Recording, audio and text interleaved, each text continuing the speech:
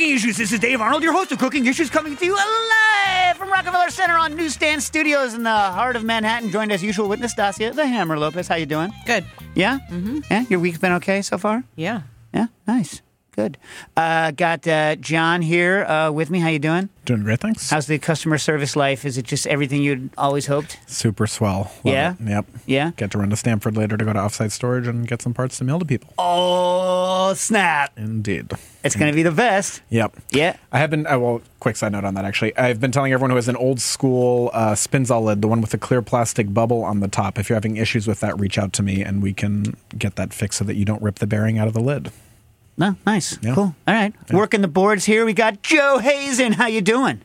I'm doing great. You guys looking really smart today. You know why? Because you loaned me your fancy reading glasses because I forgot mine. That's why. And, of course, working our international, intercontinental engineering needs, we got Jackie Molecules. Hey, how's it going? It's going well. I am excited, especially to have you. I'm always excited to have you, Jack, even when you're just in L.A. and not in Mexico. Oh, by the way, were you back I'm for in D.C. now. Oh, what the hell, dude? You had to leave so that you couldn't have fun during all the L.A. Super Bowl parties?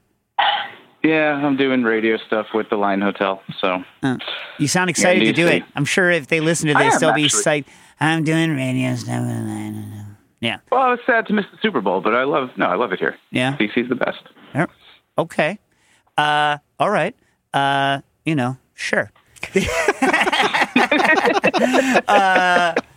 All right, but the reason I'm excited, and I'm hoping actually that you kind of punch in with questions, Jack, because today you are in a privileged position to ask specific questions that I might not think of, or other people might not think of, because today on the program we have Francisco Migoya, who is latest project is Modernist Pizza, which came out, I don't know, how long ago did that come out? A couple months ago. Yeah. And it's like a pamphlet on pizza. It's like a 3-page black and white Xeroxed pamphlet on how to make. Oh no, it's like an 8,000-pound 3-volume with a kitchen set thing that comes in a water jet cut metal powder coated box. But it's like a giant pizza, multi-tomed pizza thing. Francisco, thanks. How you doing? I'm doing well, and you? Doing well. So we're going to obviously have a lot of technical questions, but Jack did the editing on your Modernist Pizza podcast, right? Right. So first, you want to just pitch the question everyone wants to know. Why do I need 3 volumes that each one is like bigger than a presentation Bible on pizza? Well, I mean, there's a difference between need and want, right? I think that the biggest pitch here would be that it's, when we were doing research for this book and we were searching for pizza books, first, there's not a ton of them. Most of them are geared for making pizza at home, which is fine. But when we're doing research, we're trying to find also books that are, for professionals, for people who make pizza at home and in restaurants, pizzerias, and so forth. And I think maybe there was 1 or 2.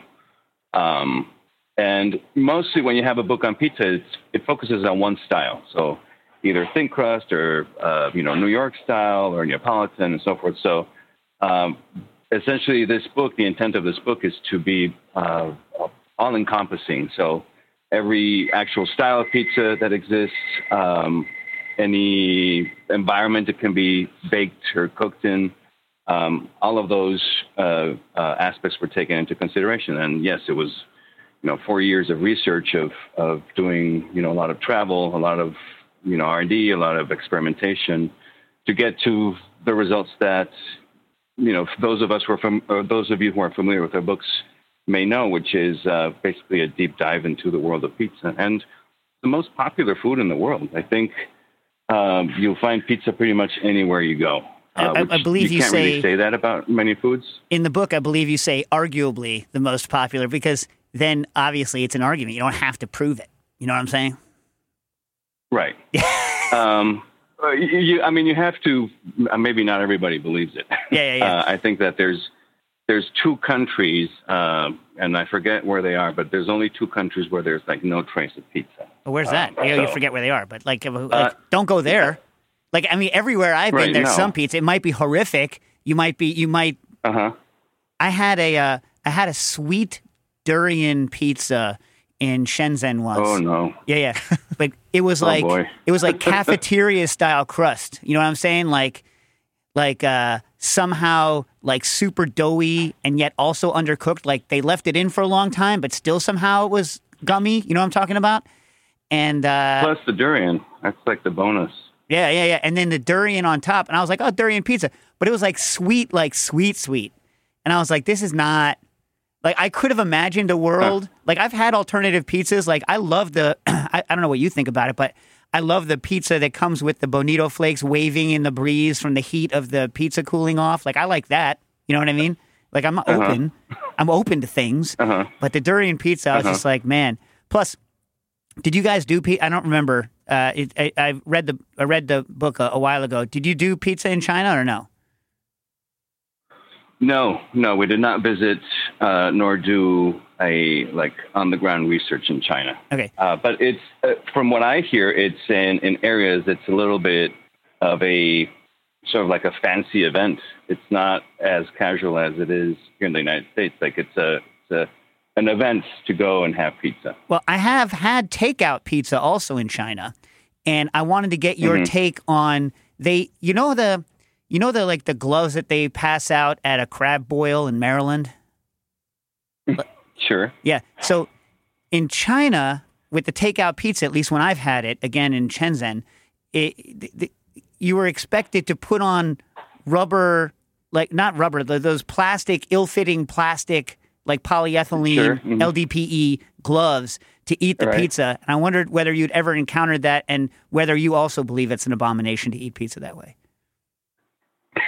I think the only purpose I could see for that is to just not get your hands messy, but there's other ways of accomplishing that are not using those gloves. But I have not encountered that, no. What are your thoughts on former Mayor de Blasio, who theoretically of Italian extraction, first day in office, eats pizza with a knife and New York style pizza with a knife and fork? What are your thoughts on this? Oh boy. I mean, I think that, it's not something you need to do. But I would say that, there are parts like in Naples where pizza comes from. Well, people eat pizza with the fork and a knife. No, that's where it comes from. And that's, that is where people will eat it with the fork and a knife. I mean, you can choose not to. Yeah, but that's because, and can we start this now? Neapolitan pizza is not, you can't, it gets limp in the tip. Like you can't get around it. No matter how hard you fold it, the sucker's going to get limp in the tip.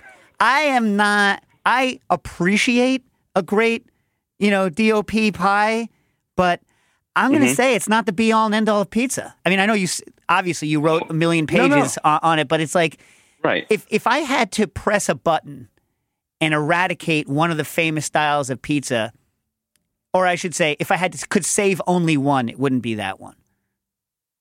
Right. No, and I think that in the book we don't necessarily say that, this is the best pizza in the world. I don't think we really say that about anything. In fact, because there isn't such a thing as the best pizza, right? When people ask me what is the best pizza, it's the one you like.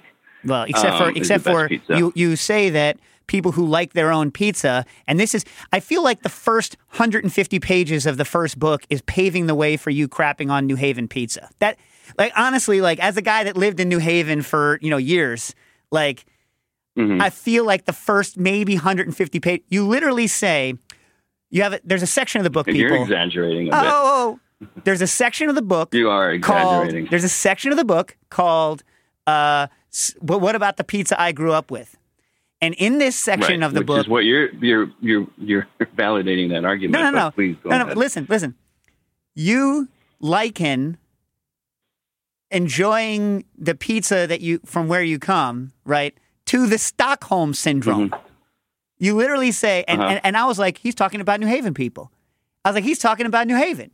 And to some extent, New Yorkers. because New York pizza was, let's be honest, with a few exceptions, like straight garbage in the 80s. You know what I mean? Like it was like, it was not, I mean, there was like the classic places were here, but it's like, whatever.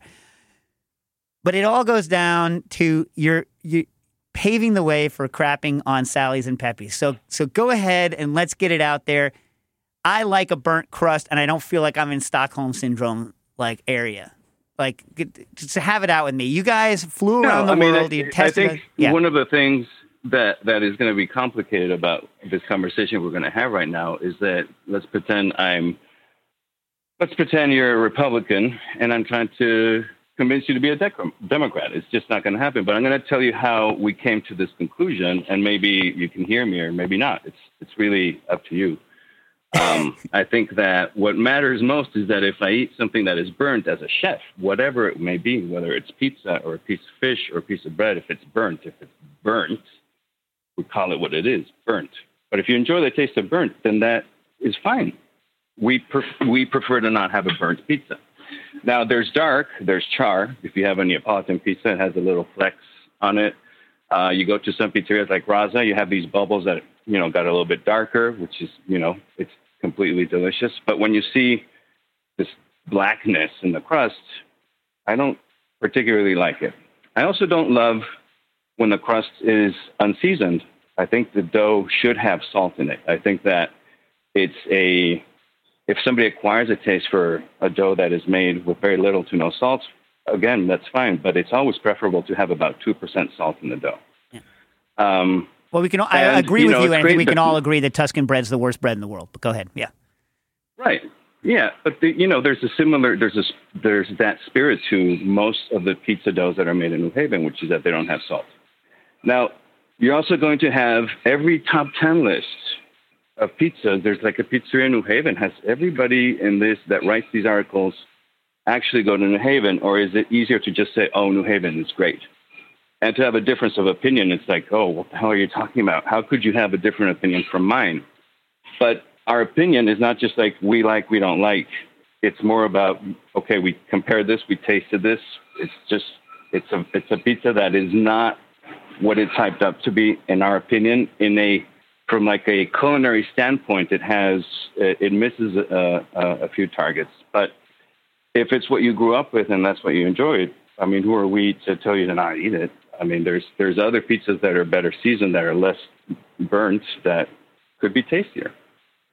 And you didn't like Sally's either, right? You didn't like Sally's or Pepe's. Well, I mean, I think that there could be vastly improved. I mean, there was an interesting occasion where, they brought a pizza to us. It looked perfectly fine. And then they're like, no, put it back in the oven, get it darker. And we're like, no, it would have been perfect at that point. But, I think that, we can talk about New Haven and how, how much we dislike the pizza, if you like, but, maybe there's other things we'd like to discuss when it comes to pizza, but it's not our number one pizza. I think it's, I don't think we spent 150 pages on it, but we did spend a good amount of time there. Again, the first thing I did was I got to be honest, and a lot of people, the first thing I did was I turned to this section on New Haven and then went and read the whole book with what you said about New Haven in my mind the whole time. That's what it was. And by the way, I don't think they're the be and end all of pizza either. I agree with you in a lot of ways that, like, one of the interesting things about certain American things, like American styles of things, like hamburgers, pizzas, certain extent, certain hot dog things. Like, a lot of the old school people make a point of not tasting other people's products, and so it's very hard for them to grow and to get better. So I agree. I'm just giving you a little bit of a hard time for the old town's sake. All right, come on, man. It's all right. So, it's a bit of a sore subject here because everybody does have an opinion on pizza, right? Yeah. And there's like a very strong. It's like people on their sports teams, right? I mean, I don't know if you find this, but people will defend the one style they like to the death, figuratively speaking. But there are very strong emotions associated with preferences of pizza, or dislikes too. So what about? I was interested because there's certain styles of the pizza that I've never had, even though they're only a couple hundred miles away from me. Like, what's with this Old Forge? I've never even heard of Old Forge pizza before I picked up your book. I'm surprised because there's a sign at the entrance of Old Forge that says "Best Pizza City in the World," so it must be. And how could you not have been there? Old Forge is, it is baked on typically baked on a full-size sheet pan, aluminum. The dough is kind of like white sandwich bread dough, so it's like soft, a little bit sweet. Then most places will put the sauce down on top of the dough directly, then chopped onions, and then the cheese. And then it's baked kind of pale, there's very little browning. So that is, and there's a bunch of them. There's a bunch of pizzerias down the street. I guess if it's by quantity of pizzerias, maybe it might be the per capita pizza capital of the world, but it's a slightly, what you would get in a cafeteria, right? Wow. These are, and some people will love it and be fans of it, and it's a style. It's definitely a type of pizza that numerous people in Old Forge really have a liking. Huh. And the aluminum pans are shiny. Is that one of the reasons why there's no crust development? Dark. It's not dark at all. It's like they use shiny aluminum pans. Yeah, no, it's one of your regular kitchen sheet pans, aluminum. So it'll also bend and warp as it's baking, so you don't get that nice crispy bottom underneath the pizza. So sounds delightful. It's yeah. So if you had to say what style of pizza, let's assume it's not its own style, Pizza Hut is, what is it? I think Pizza Hut would call New York style a distant cousin, a relative that they don't see anymore. But they might have maybe some DNA in common. Huh. So maybe that. But Pizza Hut used to be good. I don't know how old you are, but 50. I know that there was a point where I don't know if you recall, or maybe it is that childhood pizza syndrome that, was enough cheese, enough, big enough, it was good enough. But I seem to recall as a kid that it wasn't as terrible.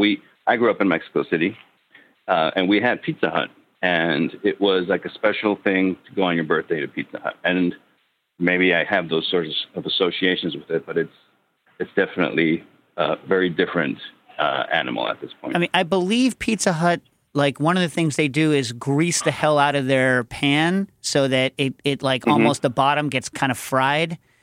And and they need to do that because they viciously overtop their pizzas. What are your thoughts on viciously overtopped pizzas? I know some people like them, but I think that the problem you have with that is that sometimes it steams whatever's underneath it, and it doesn't really, whatever you're having, including the dough, could stay gummy. Yeah. So I don't know if you've had Chicago stuffed crust. No, I've had regular Chicago deep dish, but I've never had this. No, I've never had the stuffed guy.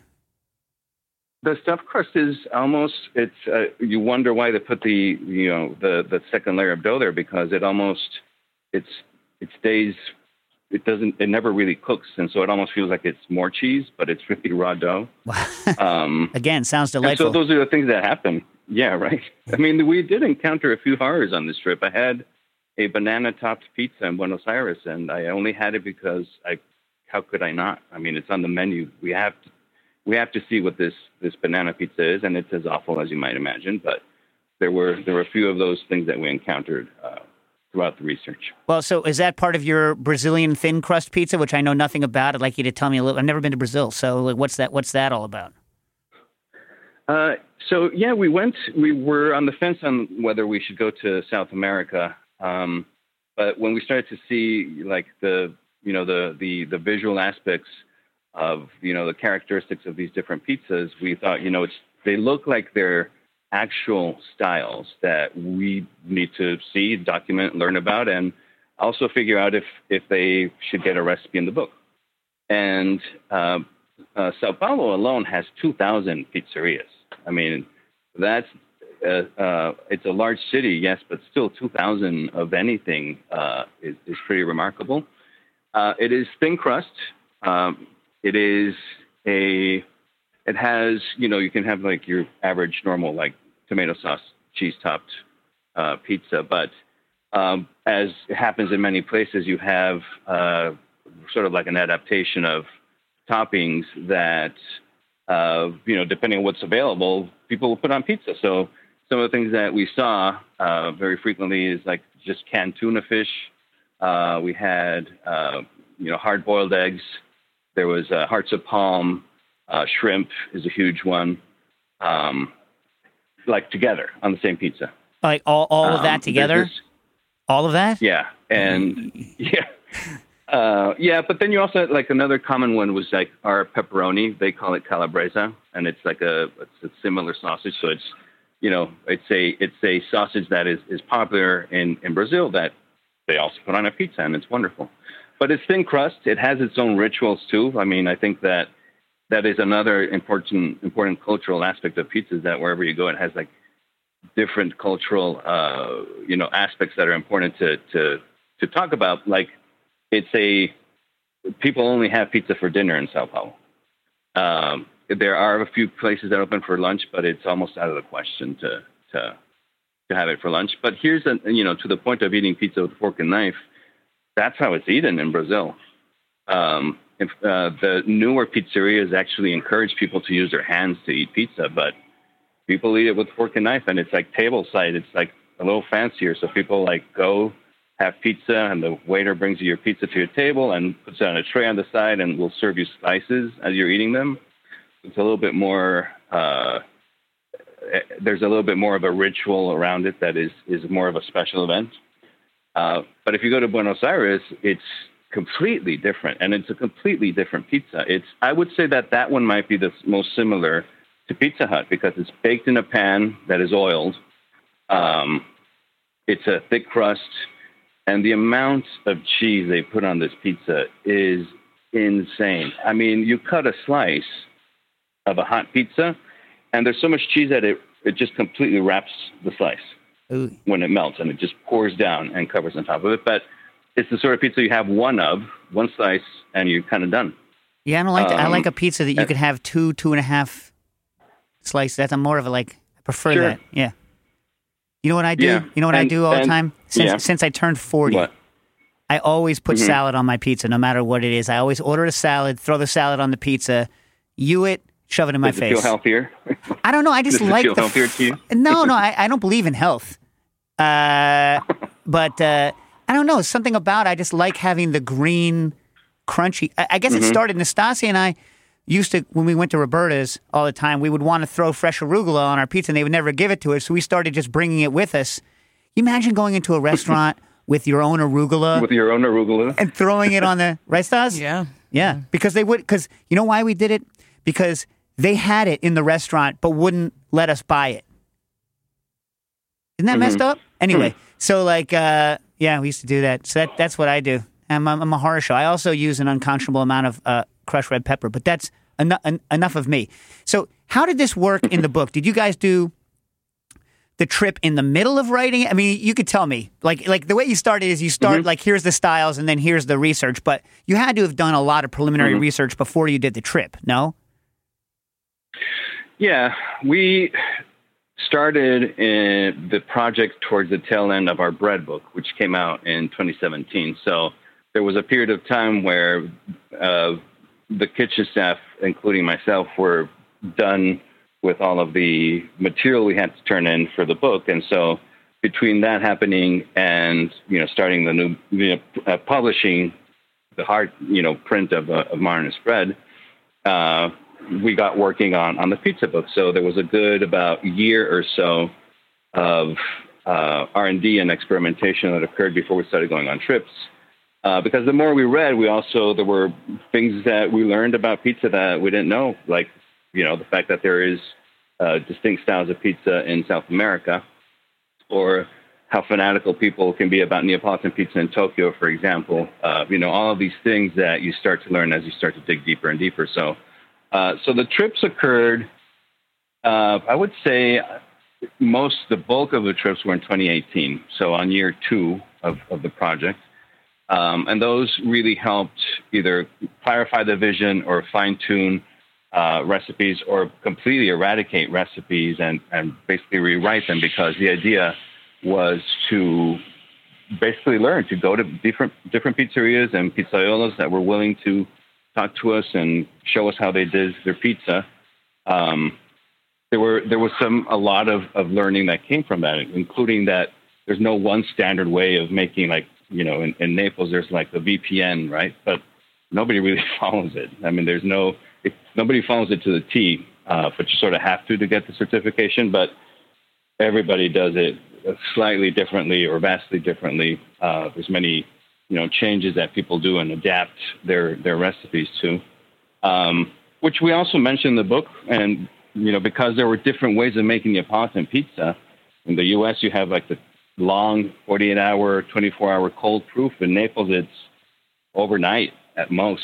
And then there's a VPN version. So we have 3 very different Neapolitan-style recipes. They're all like for a different purpose and a different use. But those were the things that we learned as we went, and we just started to like insert them into the book as we saw. So as a breadhead and a pizza head, do you think that the cult of hyper long fermentations is gone like overboard in this country? Like that it's almost like, remember like the cult of espresso, where the espresso all of a sudden now is like only like 10 milliliters out of the puck. It's like, do you think that it's gone beyond like what you would need? Because like for me, I know I have a problem. I do a lot of whole wheat stuff. So like if I let my stuff go that long, it gets slack because I have too many enzymes in my dough. So everything gets slack if I let it go that long. What do you think? I agree. I think that there is a sort of like a sweet spot for cold proofing, which is between 24 and 48 hours. But we did have a lot of, pizzaiolos that are doing like 72 hours. One guy that's doing Roman pizza, like he even advertises it on his menu, a 96-hour cold proof. I don't know that it makes things better. I don't know that cold proofing is all that important, really, if you're fermenting your dough properly. I think that it slows things down. You have, whatever activity would happen at room temperature happens in refrigeration too, just a lot slower. It does make the dough easier to handle. I mean, there are some pros to cold proofing your dough, but I would cut it off at 48 hours. I would say that after 48 hours, you're really not going to be seeing very much improvement on your dough. But if you do, like our master Neapolitan pizza dough is a 24-hour bulk fermentation at room temperature. It never touches the refrigerator. So, how hard is that to titrate, though? How hard is it to get your yeast dosing exactly right to hit 24 hours at room temperature? Yeah, we had the precedent of what we learned from our bread book, which was, multiple experiments on percentages of yeast. You more or less, when you make a lot of dough, there's a point where understanding a recipe by baker's percentage, that you understand what percentage, how long it's going to take to ferment. From 0.1, the difference between 0.2, 0.3, 0.5, how much time you have, it kind of becomes this, second nature understanding of how much yeast is enough. But also because, for example, if you think of a pre-ferment like pouliche, if it's a pre-ferment that you're going to do, 18, 24 hours ahead of time, use a minuscule amount of yeast. So then we thought, what if we just do this for the dough? And we didn't have to do a lot of tries to realize that was just the right amount. So you rely a lot on like background work that you did beforehand to get to these numbers. And as a chef, as a cook, your go-to is what, SAF Red? I know you give exhaustive ways to like go back and forth between the different yeasts, but I mean, is there a reason for the average person, even professional, to use anything for pizza other than SAF Red?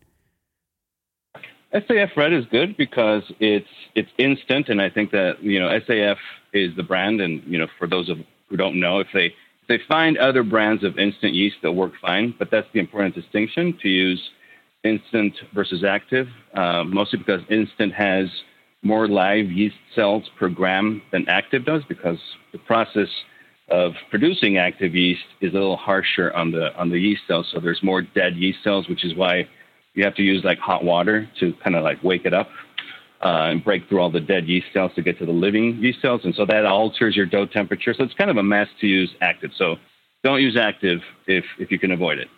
Fresh is fine. For those who do not know, it's basically yeast that is in a moist form, in a like a cake, if you will. It looks like about a pound of butter, has a similar look, but it's already hydrated. The problem you have with fresh yeast is that not every maker will put its expiration date, and you only really have like 2 or 3 weeks to work with it before it starts to decline. So if you have a lot of production and you do a lot, sure, go ahead and use fresh, cake yeast. But if you're doing it every now and then, or if you're not sure about the shelf life of your yeast, just use instant yeast. But even in professional environment, though, even in a professional environment, have you've done the test, so you tell me, any flavor advantage to fresh? I don't think so.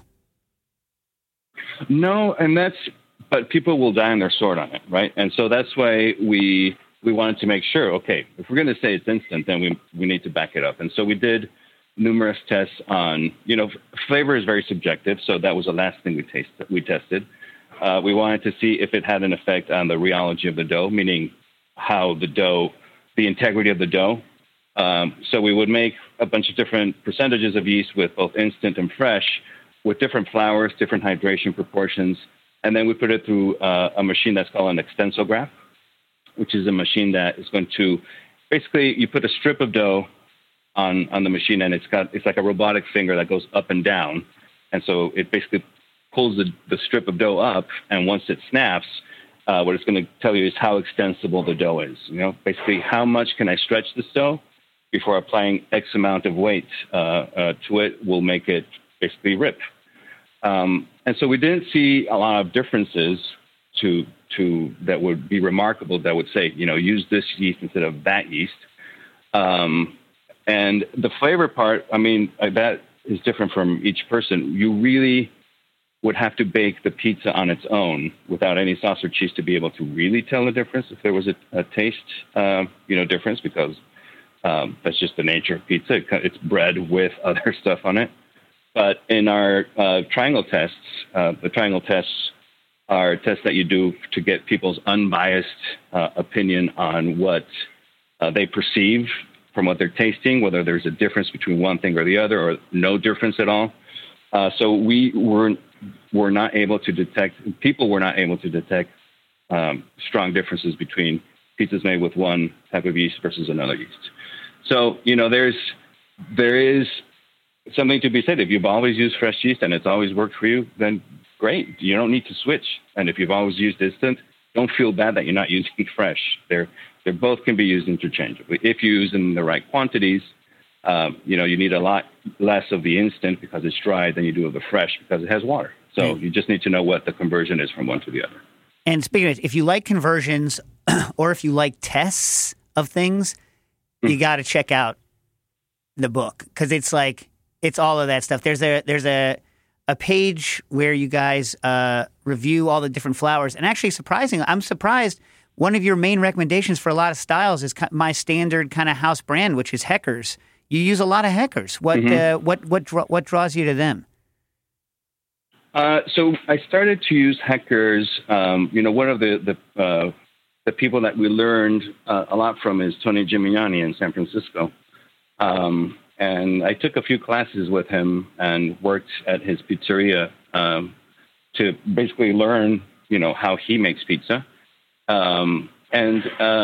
That's one of the ones that he uses for a specific style of pizza. He likes the strength that's in it. It's a higher protein content flour that has a particular strength, but it also stretches nicely, right? So because you can have flours that are very strong that you're trying to extend, and there's just like a rubber band that pulls back, right? So an ideal flour is going to have a dough that's going to produce a strong dough, but it also can yield to pressure without ripping and tearing the dough. So you may or may not know this, but Heckers has another name. It's also called Sarasota.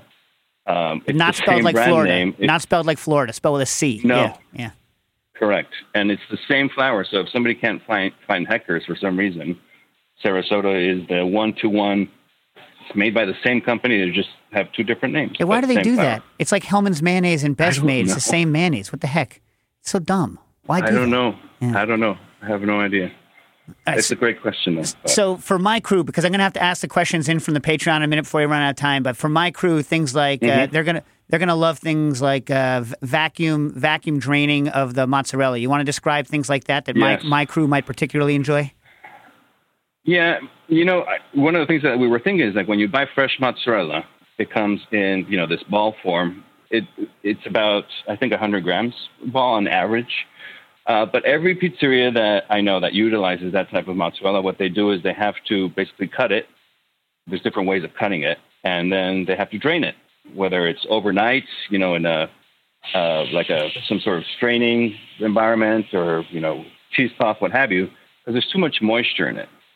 And so, I keep wondering, why doesn't somebody already sell this cheese already pre-cut and pre-drained so I can just use it? And the thing is, like, you can do your own if you want to. There's different ways of doing it, but you can also, one of the ways to do it is to put like the fresh mozzarella, cut it in the shape that you want to cut it.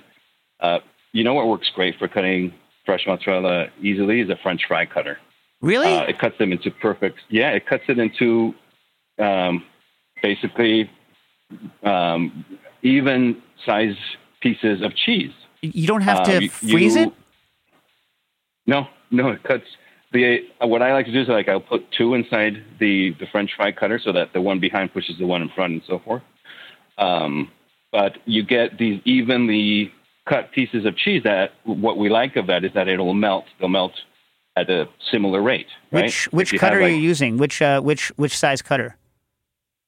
I'll have to get back to you, but it's the biggest one you can find, and we found it. Can I say where? Sure. Because it's called the Webstaurant store. Oh yeah. But those guys are evil. But yeah, sure. That they have everything. They're not that. It's not that they're evil. It's not that. I'm sorry. I have nothing against them other than they've swallowed up a lot of business. You know what I'm saying? Sure. I mean, sure. the Bowery is a shadow of its former self.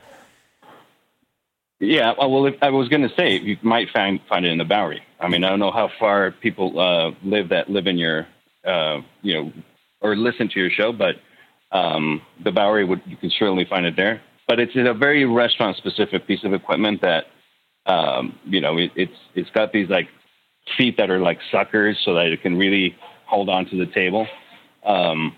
But that's the one we use, and it cuts them to the same size. But anyway, so you're using like the half inch, probably, right? The 13 millimeter cutter. I think that's the biggest one you can find. Yeah, Yes, well, so they do a wedge. They do a check. wedge cut, but you're not using the wedge cut, right? You're using a square cut. No. Yeah. Square cut. So it's probably 13. Probably there's also 13 an attachment.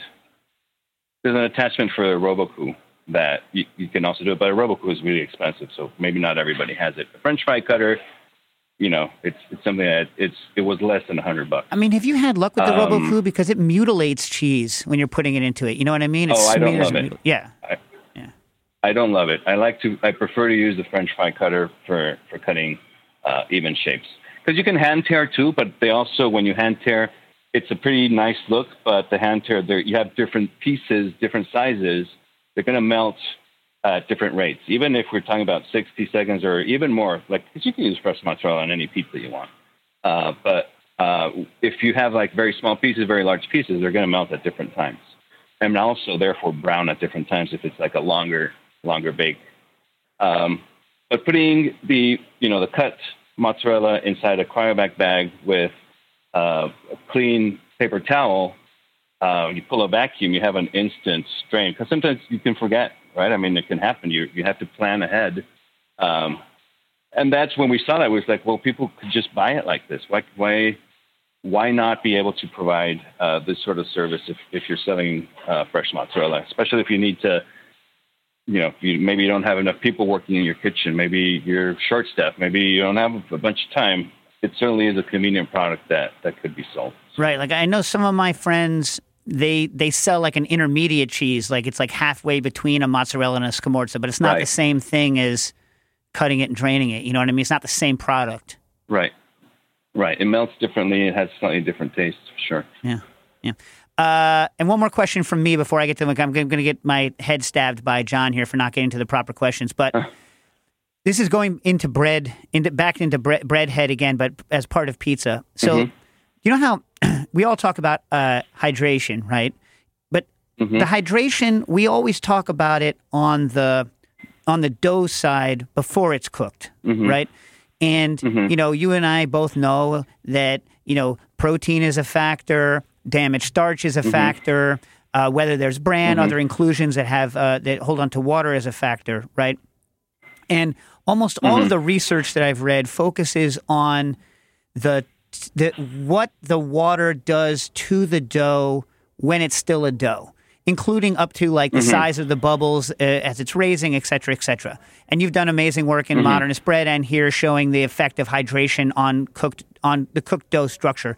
But what does let's say that you could have two different flours and you could get them rheologically identical. Again, rheology for those is the kind of texture and pulling and snapping of the dough. You could get them identical at different hydrations. What effect would that have on the cooked product? I think that one of the things that you're looking at on a cooked dough is that water is going to affect how long the dough is going to take to bake as well.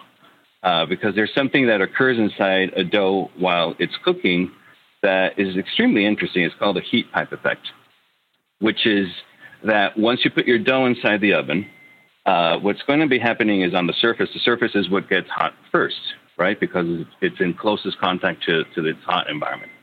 And so what occurs is the water that is on the surface, little droplets, they're basically going to get hot enough that they're going to turn into steam.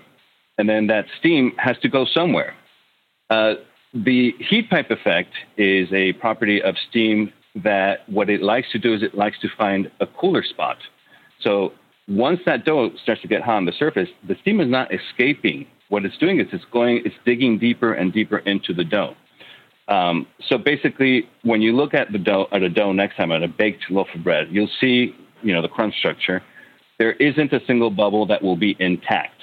They're all basically inflating with steam. They pop, and then they go to the bubble directly below them or in closest contact to them. And then the same thing happens again. It expands, and then it pops, and it goes down again. So steam is finding the coldest spot, and it's always going to be at the core of the dough. So once the temperature at the core of the dough starts to sort of equalize to what the temperature of the steam is, then the steam is going to start to escape from the surface. So the more water that you have inside your dough, the longer this process is going to take. Additionally, more water is going to mean that the crust is going to take a longer time to set. So if you want a crispy loaf of bread, like, a nice crusty sourdough, if it's very high in hydration, it's always worth venting, meaning either cracking your oven dough a little bit longer, or if you have like an actual bread oven, opening the vent for a little bit longer, so you can form a nice crust on the outside of your loaf of bread. So it has to do with the duration of the bake and with formation of crust as well. Yeah, that heat pipe thing was my favorite thing from Modernist Bread, I have to say. It's great, isn't it? I love explaining it because when people first, it's not intuitive, right? At first you think, oh, well, heat is escaping, steam is coming out as it's baking. And it's actually, it wants to go to where it's coldest. And it's a very interesting phenomenon that occurs. Well, and it answered for me a question that I'd had forever. Why does banana bread take so long to cook? Right? Why does banana bread take so long? Right. Because it doesn't form that open structure on the inside. So that's why it takes an hour or more to cook a banana bread, even though it's cooking, you know what I mean? Because everyone's like, oh, it's because it's cooking at a low temperature. It's like, no, it cooks at a low temperature because otherwise it would burn in the length of time it takes to cook. Right. That's why. You know what I mean? And so I was like, to me, like as soon as I read that, I was like, it was like I hit my head and I said I could have had a V8. I love that. It was great stuff. So I have a question. But also, Yep. Go ahead. No. The other thing is banana bread is really dense. Banana bread is super dense, and so it's very comparable to like a rye bread, right? These are breads that are very dense. They're going to take long periods of time to bake. A rye loaf of bread is, rye can absorb up to 16 times its weight in water. So these are why these breads, they take so much longer to bake, but also why they last so long. They don't stale as quickly as other breads might because of the ability of water retention and the type of starch that you have in rye bread. So anyway, that was just a quick aside on density. Well, the thing about rye, though, that's such a pain in the butt is that you have to wait so long after it comes out of the oven. It just takes so long to set. I hate that. Yes. Well, the other and you issue, can't speed it up. There's no way of speeding it up. No, because it's so fragile that you can't even vacuum speed it. Like if you're using like a high protein flour and you want to vacuum it, you can vacuum it, and sure, you might like rupture some of the stuff on the inside, but you'll just destroy a rye bread by throwing it in a vacuum machine to cool it. You know what I mean? Like just freaking ruin it. You can't speed cool it. One more question on this. Do you have a trick? And I don't remember because it's been a long time. So like one of the issues that people, if they think about it, have with very high hydration products like whole wheat, like rye, is that they mold very quickly. So like they don't stale, but they mold. So like, is there like anything you have for that? I think why do things mold is because they're sitting out in an environment that, mold finds friendly, right? So I would say that being preemptive is probably your best solution. So if you have bread and it's been sitting out for, an extended period of time, it's because you're not eating it fast enough. So why not freeze some of it? I would cut the slices that I want, wrap them, or putting in, some sort of, enclosed environment and freeze them. Because once they're sliced, they're going to thaw a lot faster. And they'll also, if you're going to toast them, they'll toast faster, and you don't have to cut this like frozen piece of bread. Man. So I would say that would be a way. Otherwise, you're looking at adding certain ingredients to bread that are like for reducing mold. I don't know that I love adding that. Yeah. Those, like sodium benzoate. Like I don't know if I want to add that to because it'll kill the yeast too. Like there's all of these like side effects to utilizing those ingredients. Yeah, no, I'm with you, and you can toast from frozen too. All right, so listen, can you put on your chocolate hat for 1 minute? You bet. All right. Justin Sherrill writes in, I've been buying deodorized cocoa butter for use in making chocolate bars. Most of what I have received has had some plastic-ish smell to it, probably from storage or maybe from the deodorizing process, or I guess from not deodorizing it enough. Any chocolate anytime I add more than a little bit of this cocoa butter to the chocolate, it takes on that same smell, especially in milk and white. I've tried several different suppliers with hit or miss results. It's not a strong smell, but given it's one of the three main ingredients, it matters. Can I deodorize it further, or is there some way to mask or overwhelm this? I think that initially what you should do is probably get a different source of deodorized cocoa butter. The two that I would recommend is Cocoa Berry. It's very convenient because it comes in like these tiny like teardrop sized pieces.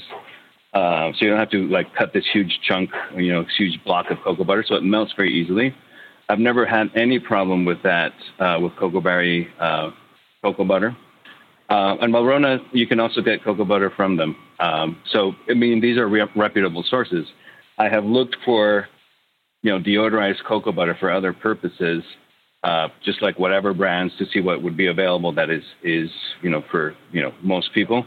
They're typically not very good, and they're not 100% deodorized. But these other two brands, I would recommend. But can you stir like an adsorbent, like bentonite, and let it settle out? Will that do anything in an oil-based thing, or can you keep it hot for a while to flash off the volatiles? Is there any other thing that that works? I don't know that. I would say that because if it's a fat soluble taste and aroma, it's going to be very hard to get rid of. Like if you were to infuse vanilla into like butter, how do you get rid of the vanilla taste, like completely? Yeah, I think that the amount of time that it would take to do that, I mean, these are oils that merge into each other and can't really separate them. So I would say, use that cocoa butter for other purposes. Get a fresh bucket of Cocoa Barry or Valrhona, and you won't have to worry about that problem anymore. And they come in like 5 kilo tubs or something. It's like a good amount. So I wonder whether they stored the cocoa butter he's getting in PVC, because PVC, PVC wrapping, because you know how awful that stuff smells. You know what I mean? Like, yeah, it could be. And any fat that it touches, like when someone takes a nice piece of cheese and wraps it in that stuff, and then the whole freaking cheese smells like that, it makes me so angry. Right. Yeah. Okay. Roger Chi wants you to know that you are sorely missed in Poughkeepsie, and your awesome Hudson chocolates are sorely missed. Are there any plans for a modernist pastry? I can't say yet. Can't or won't? Unfortunately, we are working on. Well, I one because of the other. I can't, and therefore I won't. Yeah. Because we're working actually on a couple of different projects right now, and it will all eventually, come to light. But that's as much as I can say right now. And then we have from Payne MJ also basically the same question. What's the next? What's next on your plate? Because as we know from reading your current book, you started that while you were still working on other ones. So we know you're already working on something. I mean, yes, we are. Yeah. So they assume that you will not reveal what you're going to do, and then Link to that wants to know, regardless, what we on the show think you should work on. I mean, look, obviously, pastry is a big gap. You haven't done cocktails yet. You haven't stepped into my little corner of the universe yet. But I don't know. Like what aside from what you're working on, what are you interested in thinking about right now? I guess we'll put it that way. Yeah, I think an interesting, when we finally reveal what this is, nobody's going to be surprised. I can say that. It will be like, oh, okay, cool. But I think that, there is an entire world out there of baked goods that require our attention. And it's something that has really interested me and therefore those of us who work here. So I think that if we're working on anything in earnest, it's this particular world of baked goods. So. What do you think about the Panettone explosion of the past 2 years? I think it's great, mostly because whenever you or a baker would make them, let's say 7 years ago, what the general audience had to compare them to would be the junk that you get at the grocery store that's made, 6-7 months ahead of time in some factory, maybe not in Italy. And so they would say, like, why are you charging, $20, $30 for these things when I can buy it for $5 at my, local deli or even my Stop and Shop or whatever grocery store you go to. And it also made people, they dislike it so much that what they do is they'll toast it and dunk it in coffee. And, that's, to me, it's just wrong. So I'm glad that all of this Panettone explosion is happening. I think we need to, basically the person to thank is Roy Schwartz-Apple in California. He's single-handedly made this bread popular again, and he's made it popular to have not just for the holidays. It's a year-round thing, right? It's like pie. Is pie supposed to only be had in, Thanksgiving, or can we just have pie year-round? Yeah, don't get me started on pie. Have pie year-round. Don't get me started on pie. You like pie? It's not that I like Are you pie. A pie fanatic? Obsessed. A fanatic doesn't even begin to describe it. Yeah. It's a good obsession to have. Well, in fact, I was going to not get into it, but the one thing about the Old Forge pizzas, they refer to it as a cut. And my favorite pie guru to end all pie gurus, also at time to time would refer to them as cuts, not as slices of pie. So I'm all for whatever. All right. Starving Violist writes in. Violist, not Violist. I'm looking forward, just talking to you, Francisco, I'm looking forward to hearing you on cooking issues. I'm a devoted hobbyist cook, and I've invested what some would say is an insane amount of time and energy baking from modernist bread since it first came out. My question is about hand mixing versus machine mixing. No matter how thoroughly I mix my bread by hand, the gluten development and resulting loaf volume never match the loaves that I make with a mixer.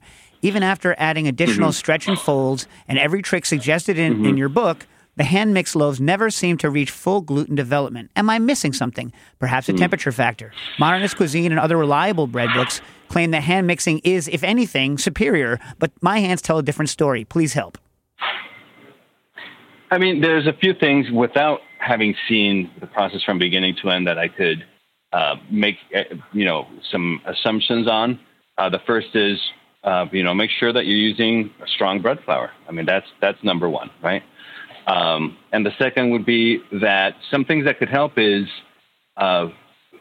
mixing. If you're going to just do folds, I would say do your initial mix. First, try autolyse. And by this, I mean just mixing water and flour. If you have a pre-ferment, you can throw that in there. Let those ingredients, just mix them till they look almost like a paste.